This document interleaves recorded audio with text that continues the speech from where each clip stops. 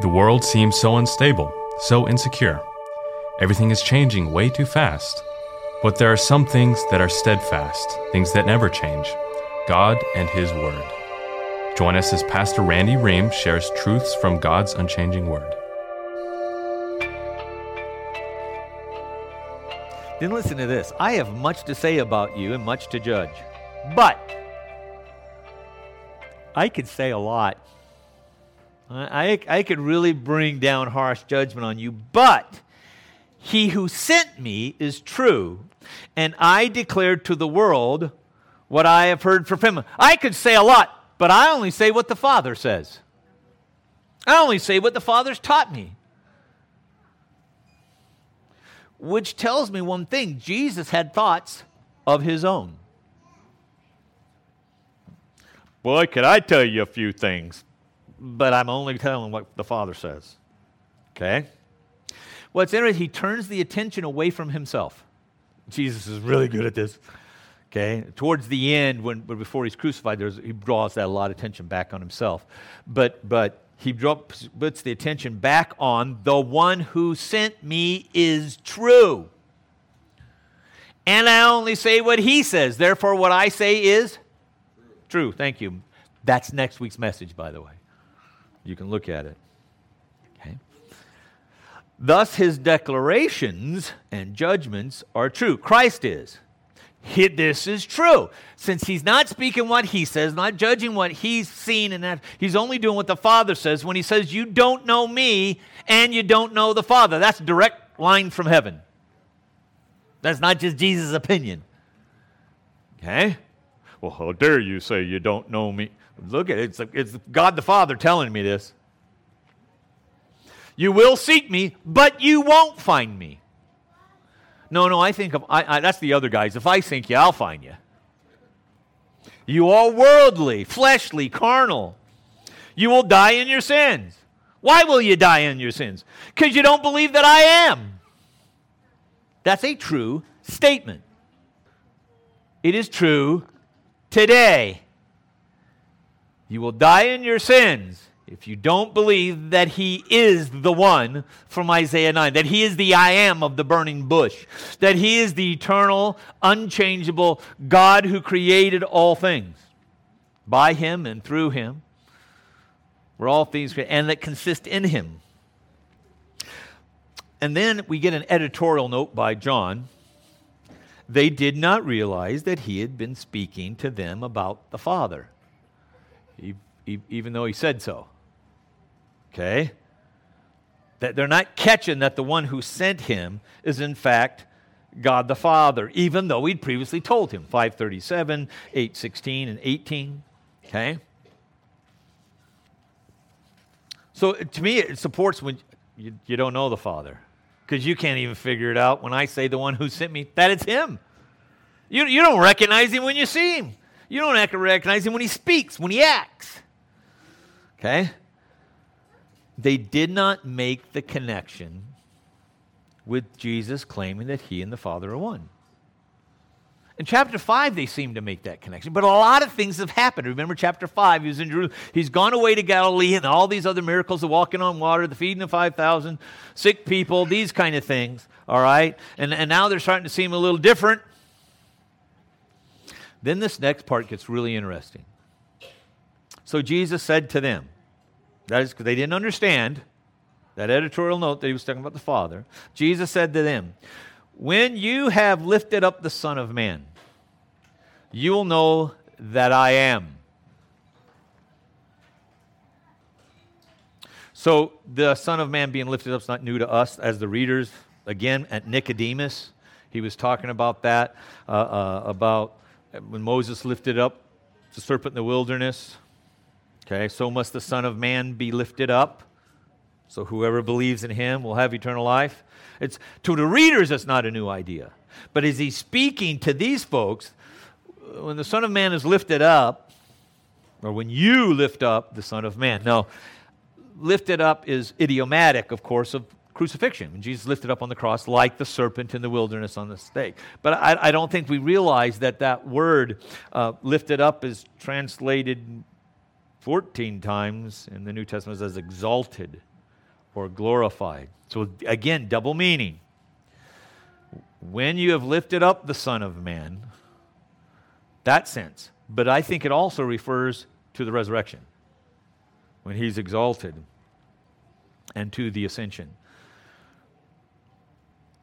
The other part of it is here, in some way, these people are instrumental in that lifting up, in that crucifixion. Now, they couldn't condemn a person to crucifixion. Jews couldn't do it by Roman law. Jews didn't drive the stakes into his hands or his feet, or put the crown on his head, or beat him. But there is some culpability in this. There's some way they're instrumental in him being lifted up. The word when he is lifted up, time, causation. When the crucifixion, I would suggest to you the resurrection, through that the Jews will come to know several things. Jesus now lists them. Okay? When you have lifted up the Son of Man, you will know. You won't be in this predicament not figuring it out, being confused. You'll know. One, that Jesus is the I am. That's his first statement. You'll know I'm God. Okay? That he did nothing on his own authority. That his teachings were from the Father. That he was sent by the Father. The Father was with him, and is with him, and will be with him. Okay, doesn't leave him alone. I'll let you deal with that in a minute when you do the my God, why has that? I'll let you deal with that on your own. Okay? And that everything he does is pleasing to the Father. Now, ready? I want you to get this. You don't know the Father because you don't know me. That condemning statement. You're going to die in your sins. That was pleasing to God. But this also means when he's hung on the cross, that's pleasing to God too. Okay? Then it says this, as he was saying these things, many believed in him. I so wanted to go further with this, but I thought that was a good place to stop, okay? So, what did they believe? What Jesus said. He said that I am that guy from Exodus. I'm that guy. That I was sent by God, okay? That I only say and teach what God's taught me, if I could say it like that. Okay? And the Father was pleased with what he sees. They believed it without a crucifixion. Remember, it's not happened yet. When that happens, y'all will know these things. Okay? But they took him at his word. Okay? They didn't get to see a guy die on a cross. And the clouds go dark. They weren't any of the 500 people at this point anyway, some of them might have been, that saw Christ alive walking around. Okay? That heard of his ascension. None of that. That hasn't happened yet. They just took Christ on his word and believed. Now watch. But wait a minute. No one can see the kingdom unless they're born again. Huh. So how did they see it? They must have been born again. Otherwise, they can't see it. Okay? I think on an application basis, many people, again, believed in Jesus before his death and resurrection. They simply took him at his word. And I'll apply that to us in just a minute. Okay? Many others who will have the benefit of seeing the cross, seeing the resurrection, when the Son of Man's lifted up, glorified, you will know. But they still won't believe. There are many, not all the people heard what he said, his audience believed. Some, many, not all. That means there are others that's going to come to that point, see those things in which he spoke of, know what he says that would reveal, and still not believe.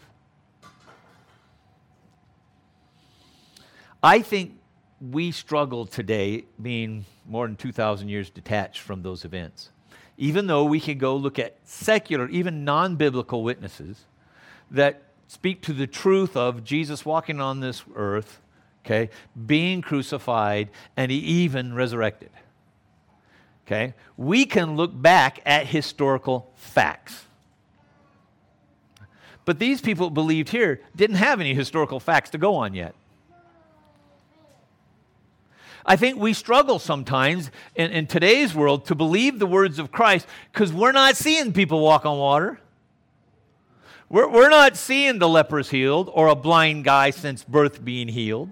We didn't see that cross. We haven't seen Jesus physically since he's been resurrected. If you say you have, we need to have a talk. Okay? But really, that's not what causes us to believe. Seeing it, these people will know these things, but doesn't mean they'll believe those things. You hear this if you interview people or talk to people. Well, I'd believe if he'd just show me a miracle and show me that he's there. Nah, you just know he was God, but not necessarily believe. It just makes my mind ache when I consider the millennium. Yes, I am a premillennialist. Okay, I believe there's a time when Christ will reign on earth. According to Scripture, there will be non-believers living here as well, living and dying. And they still won't put their trust in him as Savior. Matter of fact, they'll rebel against him. They could see him standing in front, brings peace to the world. We ran into that already. He brings that time of peace in the world. There is no war. For a long period of time, whether you believe the millennial statements in Revelation are literal 1,000 years or just a really long period of time, whatever you choose to believe there, okay? Peace. And they still will not put their trust in Christ. What you have to trust is what he said. And I know you might be thinking I'm leaping out here, but wait till you see next week. If you abide in my word, you will know the truth, and the truth will set you free. I'll get too far ahead of myself. All right? The faith comes by hearing the word of Christ, not by seeing Christ. That I know of, nobody in this room has a phone booth they can climb into and travel back in time. Okay? That was Bill and Ted, right? I think it was. Okay, or H.G. Wells had the other time machine. You can't go back in time and see Christ's death and resurrected. You have to trust what God said in his word. The Father, the one who sent me, is true. In the beginning was the Word, and the Word was with God, and the Word was God, and the Word became flesh. The emphasis is on that. I find it intriguing that God didn't leave it up to oral tradition. He wrote it down for you. No, like anybody else, it doesn't do any good unless you learn to read. Okay, and that's why then the Protestant Reformation came along, and reading was so important, and education and all those things, because they wanted people to read the Bible in their own language. Of course, you got to take the time to learn to read. God's just not going to zap you with it, and all of a sudden you know how. All right? But I find it, he comes this way and says, I've written it down for you. What causes me to believe when I read it is the work of the Holy Spirit. I can take you to universities right now where there are plenty of educated men and women who have read the Bible, and they don't believe it. Educated men and women who read the Bible and do believe it. Okay? It is the Holy Spirit's act upon the person that they read it and go, oh, I see the kingdom now. All I saw before was a book of myths. Histories of a weird religion from way back. That's all I saw until the Holy Spirit enlightens their heart. Okay? And if you want, if you got, that's an old book now. Josh McDowell's Evidence to Advance a Verdict. His son now has wrote one. Lee Strobel's The Case for Christ. Anybody read those?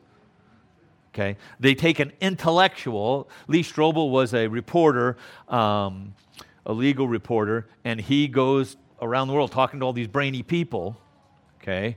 And he's going, yeah, there's good, strong evidence, historical, logical, rational reasons for believing this, But when it comes down to it, it's the Holy Spirit of God working in us. You were not any brighter than the other person sitting next to you whenever it was you surrendered your life to Christ. Wherever that was, it was a church setting, somebody next to you, a friend with you, the gospel is presented, and it comes to life in you, and you're alive, and the other one's going, what, can we get out of here, man? Well, you smarter than the other guy? You're more spiritual than the other guy? It's the work of the Holy Spirit that does that. Thus it is the work of the Holy Spirit, it's the work of God to keep it in you. This is the work of God that you believe, Jesus' own words, chapter 6. It's the work of God that you believe. It's not because you're smart. It's not because you have something in you. No, there's nothing in you. Jesus said, out of you comes all these wicked and awful things. Okay? Not that kind of belief. So I can give praise to God simply because when I read the book at some point, I go, hey, that became real, became life, became the bread of life to me. It came to the light of the world to me. Not because of me, but because of Him. Now that bothers some people because they would ask this question. Well, you're sitting there wherever this place was and you surrendered your life to Christ. You did this and this guy didn't. If Jesus did the work, that means He didn't do the work in this guy. Am I right? Okay, we still live in the world where the law of non-contradiction exists no matter what they say out there. Okay, if this is an apple, it's not an orange. Okay? The antecedent, the opposite, is therefore false from truth. So if God causes the person to believe here, the Holy Spirit works in him, that means on the other side, He didn't. Why didn't He? Read Romans 9. Paul preempts the argument. Yeah, you know what you're going to say? God's not fair. He's unjust. That's not right. Because everybody should be. Really? What makes you say that? What makes human beings worthy of God's grace? Nothing. Okay? Now, I understand we're made in His image. I understand that. Okay? But grace by its definition has to be based on nothing in you. Otherwise, it's not grace. If I hire you for a job and I look at your skills, your resume, and I hire you because of that, that's not grace. Okay? Even if I hired you without the skills, knowing yet you have a brain and you have a body to do the work, I'm hiring you because of that, and I can teach it to you. So it's still you. Okay? But when you're spiritually led, you don't even see the spiritual. He does it in you. Why does He not do it in the other? God is sovereign. If you don't like it, well, let me put it the way Paul says it in Romans 9. How dare you as a man tell God what He can and can't do? That's my paraphrase. Wait a minute. And I'll end with this analogy. You've gone to the pound animal shelter. Okay? And there's puppies or kitties or gerbils, whatever it is you're looking at. And you pick one. Are you obligated then to pick the others? You think it's silly. If then the person working at the pound at the shelter starts loading all the animals up into your car. Well, if you pick one, you got to pick the other ones. Because that's unjust. That's just not right. What? Now, again, any analogy we talk about God runs short. Okay, so that analogy will drop short and it'll falter in many places. But God sovereignly chose us before the foundation of the world. Read Ephesians 1. Don't believe me. Faith doesn't come by what I say. It comes by the Word. Go read Ephesians 1. Okay? Now, you may not be able to comprehend the Trinity. That Christ and the Father and the Spirit are one. Okay? One of my neighbors came into my office this morning around 6. Okay? And I showed them the Trinity in Isaiah chapter 9.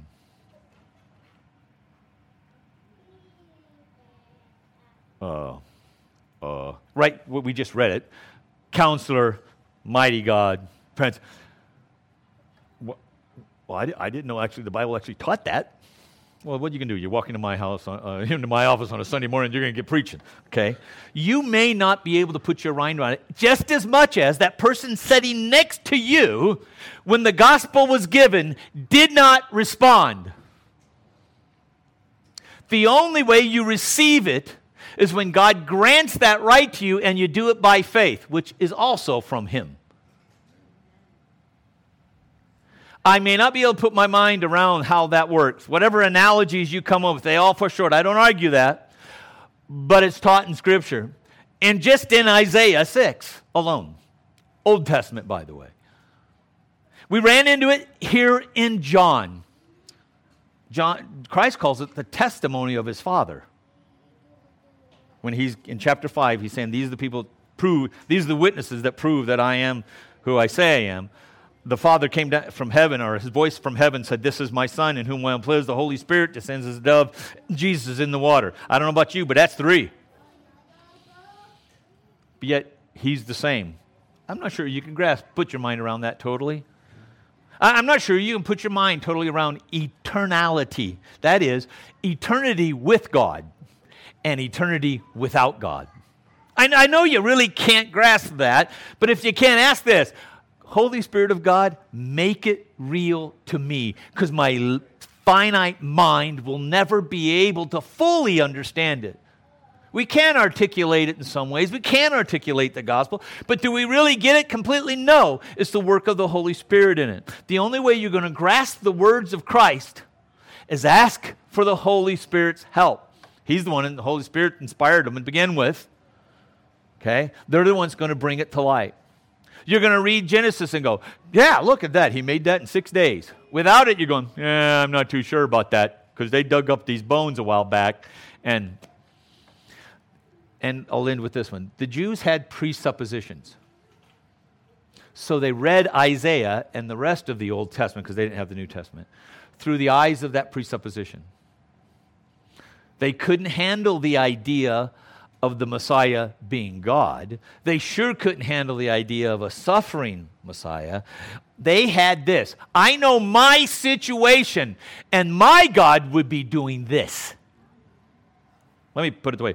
Well, it's not the God I believe in, if you've ever heard that today. I hear it all the time when it comes to God's sovereign election. When the two of you sitting there, and one He opens the heart and the mind of, and the other He don't. Well, that's just not fair, and that's not the kind of God I would believe in. Then get your presupposition out of your brain and read Scripture for what it says. Again, Ephesians 1. I chose you, you did not choose me. That's explicit. And God does not lie. Okay? The God that we have to believe in is the God of Scripture. The Christ we believe in has to be the Christ of Scripture. The Holy Spirit we believe in has to be the Holy Spirit of Scripture. And by the way, the Holy Spirit of Scripture is not an it, not a force. It's a Him. He. Oh, but wait a minute. I got to change my Bible to be gender neutral. I'm sorry. God uses the masculine, and so therefore I use it. For all 3. And I'm not breaking that why. Okay? Ask you a question. The things that you believe, I know there's the base things, the cross, the resurrection, but the other things that you believe about Christ and His kingdom, we'll call it Christianity, okay? But is it based on Scripture? Or is it based on something you've been taught or your situation? Well, I'm attracted to the people of the same sex, and God loves me the way I am. I'm going to ask you, is that the God of Scripture? No. Okay? But that's where our world is moving us towards. Okay? We might claim, like these guys did after the resurrection, after the crucifixion. Yep, I know He's crucified. I was there, I saw it. Yep, He was resurrected. He walked around our town. That doesn't make them believers. It makes them knowers. Because all the other things that forms around those doctrines, teachings, that's where doctrines, there are many more essentials. There's way out there the non-essentials. But one of those essentials is the supremacy, sufficiency of Scripture. Do you need a situation in which to interpret your Scripture, a modern situation? Well, you don't understand. See, I know Neva, see, and female, yeah, we can say that. Talented, bright, knows her Bible, therefore she should be a pastor. My situation doesn't determine the truth of God's Word. Your situation is, you guys are oppressed by Romans, so you think that Messiah is going to be this kind of guy, and you missed it. But you won't the last time. That final tribulation stuff, you've seen the movies and Antichrist. They'll see him in the clouds. And they will recognize him whom they have pierced.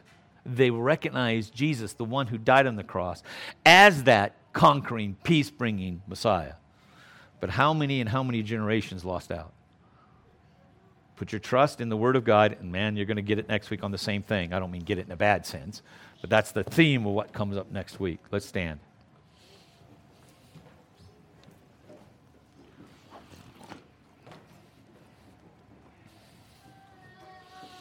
Perhaps you were listening today and you go, how can you believe in that archaic book and all of its mistakes and errors and problems? We'll have a whole other conversation on that one. Start coming to Wednesday nights and we'll go to that one too. Okay.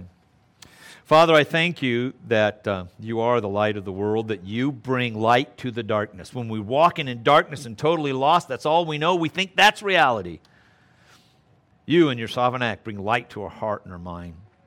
I thank you, God, that you've called people to share the gospel, to share the cross, the resurrection, that you use people. I ask you, God, to use the people here today, that they would be the preachers by which this message comes across, that they do not have to gauge success by response. Success is sharing the gospel, then let God do what God does. God, for those that are listening today, do only what you can do, God. Bring light into their darkness. Open their eyes. Let them see. Cause them to be born again. Grant repentance, O Lord, those which you've appointed unto belief. By which then, God, you will receive all the glory. Amen. This is Stephen Wilson, and we want to thank you for joining us today, and we hope you were blessed by today's message. Truths from God's Unchanging Word is an outreach ministry of Kindred Bible Church in Caldwell, Idaho. If you would like to listen to other messages by Pastor Randy or learn more about Kindred Bible Church, visit kindredbible.org. Our prayer for you is that you grow closer to Christ as we study the truths from God's unchanging Word.